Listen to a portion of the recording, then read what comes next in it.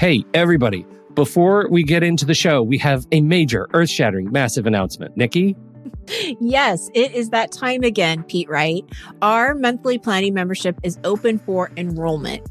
GPS stands for Guided Planning Sessions, if you don't know already. We've worked really hard here at Take Control ADHD to provide you with a service that not only gives you ideas and strategies on how to plan your day and your week, but it also provides time and space for you to do the work, and not just by yourself, but with others who understand and support you. We meet every Monday and Thursday, and there are 3 different sessions for each day that you're invited to attend.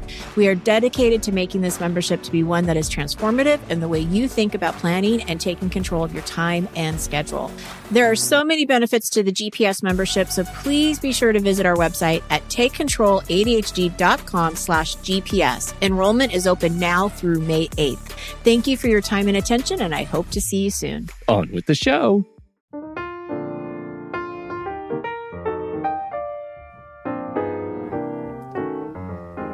Welcome, everybody, to Taking Control, the ADHD podcast. I'm Pete Wright. That there is Nikki Kinzer. Hello, Professor Pete. Oh, goodness. You knew I was really? You're going to drop that right after I told you about the whole pee-pee thing? Well, kind of, because you're a professor. Oh.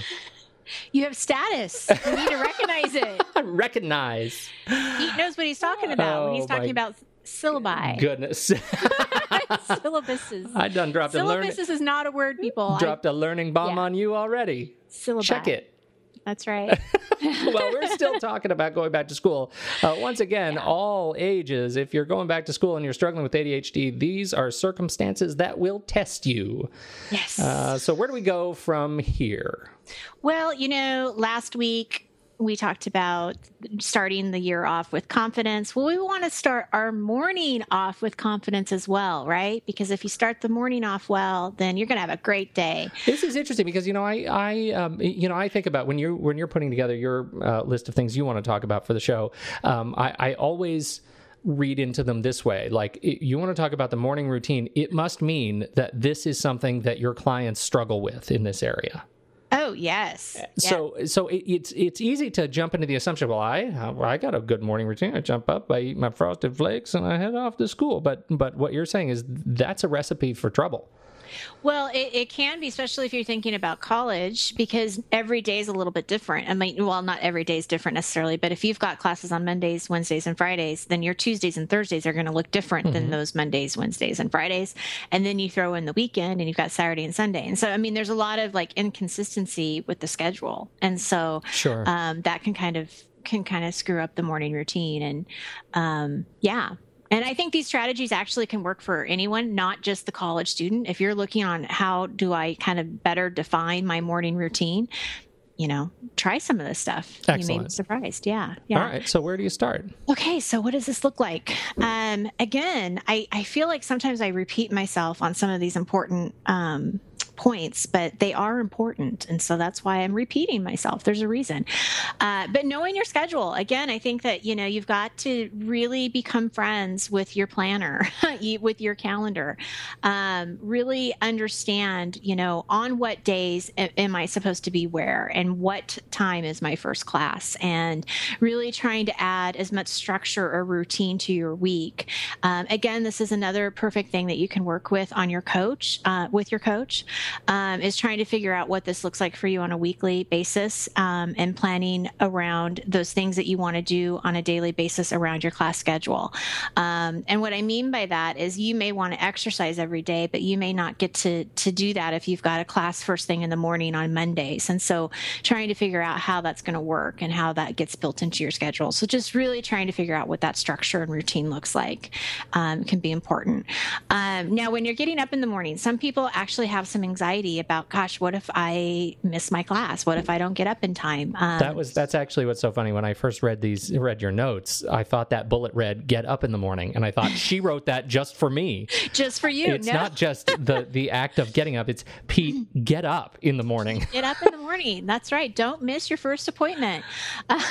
And there's some anxiety around that, especially if you don't sleep well or you're a late night sleeper and, your first class is at 8:00. There might be some major concern. Now, with that said, if there is at all a possibility for you not to schedule classes early in the morning when you know you're not an early person or a morning person, then I suggest that you try not to do that if you can. If you don't wake up until 11 o'clock, then try to schedule your classes, in the afternoon. That may not be an option for you.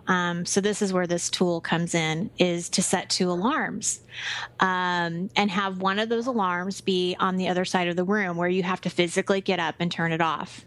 It's sort of that kind of plan B of sorts. If the first alarm doesn't work, then you've got plan B, that's going to get you out of bed. Sure. The third point that I have that's really interesting is some people don't really know how long it takes them to get ready in the morning. So this is a really good thing to actually track, for a couple of times. Like, how long does it take you to get up, take a shower, brush your teeth, eat, all of that stuff, and track that so that how much time you need before you have to leave and get to your first class. And I always will suggest that you put some buffer time around that. So if it's going to take you a half hour to get ready, then you may want to make sure you set your alarm, 45 minutes to an hour before you actually have to leave.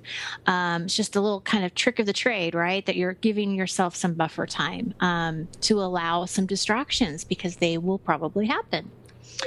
I don't know anything about distractions. You don't know anything about that. That's right. So, there you have that. So that's your schedule. How do you handle your physical space? Well, that's it. I don't know if I would say it's so much about your physical space, but I think it's important that you do know what your essential items are that you need. And so, you probably have a book bag, you need your computer, you need your keys, your wallet, your purse, whatever it is.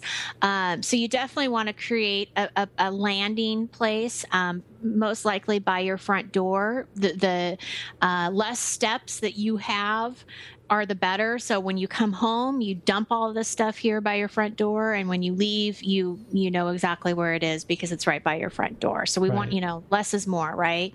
But definitely having all of this stuff in one spot and identifying what those things are. You don't want to waste time looking for your keys. Just have a place for them, have a home for them, and have them be next to your book bag, because it just makes things a lot easier. Right. Okay, so I don't know if that's necessarily what you mean by space. Yeah, no, it is. Absolutely. That's what I take from that, is just creating that landing spot. And while you're getting ready in the morning, do be more aware of what your distractions are. I know that we want to have some buffer times to allow those to happen, but if you know that you're going to get sucked into email, or Facebook could be, something bad for you, then don't check them. Don't check them first thing in the morning, especially if you're already running late. You definitely don't want to check them. If a phone call comes in, let it go to voicemail. You don't have to get it right now if it's not an emergency, or you're not waiting on a call. Just let it go to voicemail and call those people back. But be aware of be aware of what your distractions are, and then eliminate them is what we want to try to do to make the morning more smoother. I love that. There are a couple of just little quick tech tweaks. If there is a way to turn on, look for the do not disturb function for calls and emails and things that you can set on a timer. We've talked about this before. You can say, I don't want anything to disturb me before 8 o'clock in the morning.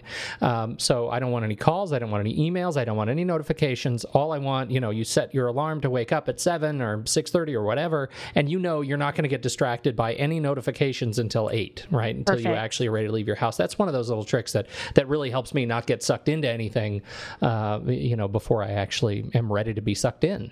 That's right. That's great. The second to the last tip that I have for people is to set an alarm around 15 minutes before you need to leave.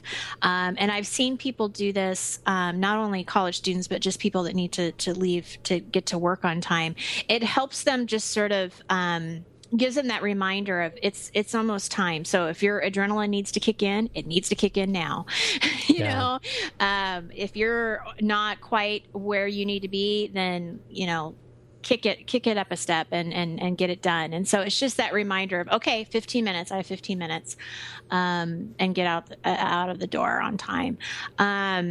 The other thing with that, I at the beginning of the year, it's a really good time too to figure out how long it's going to take you to get to your first class, and then add 15 minutes. So if it only takes you 10 minutes to get to your first class, then I would suggest that you really aim to leave around 25 minutes before the class starts, just so you know that you have plenty of time to get there, get seated, and not be so stressed and high anxiety, rushing in there like, Kramer used to do on Seinfeld. Yeah, right. Sliding into the door. Yeah.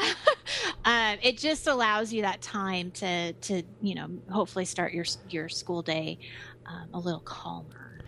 I love it. This is good stuff. It's a good reminder. It's a good contextual reminder. You're going back to school. Think about these things in the morning. Get your morning started off right. You'll have a better day. That's right. You know what? We still want to hear about how things are going for you. So make sure to check things out on Facebook.com/TakeControlADHD, Twitter, TakeControlADHD. You can reach out to us just about anywhere, and we would love to hear your stories of going back to school. How's it going for you? Are you ready? Do you feel ready? You can learn more about the show at TakeControlOrganizing.com. You can subscribe for free to the podcast in iTunes or your podcatcher of choice. And as ever, on behalf of... Oh, do you have something? Well, just one last thing. If you're, we've been talking a lot about, coaching and school. And if you have specific questions, I just want to welcome you to send me an email, give me a call, and I'm happy to answer any questions that you might have about coaching and the ADHD student. Well, I'm glad you said that. And there's a handy contact page right on the website where you can do that. You can just write an email. You are enabled to just write an email and reach out to Nikki directly. And she's very fast at getting back to people, so you should totally do that. And it'll probably be at about 4:30 in the morning. So make sure you have your notifications turned off. Are you making fun of me because I am an early person? Totally an early morning person. I am. But I go to bed at like 8:30 at night. It's crazy. So I think that's it. On behalf of the early riser, Nikki Kinzer, I'm Pete Wright, and we'll catch you next week on Taking Control, the ADHD podcast.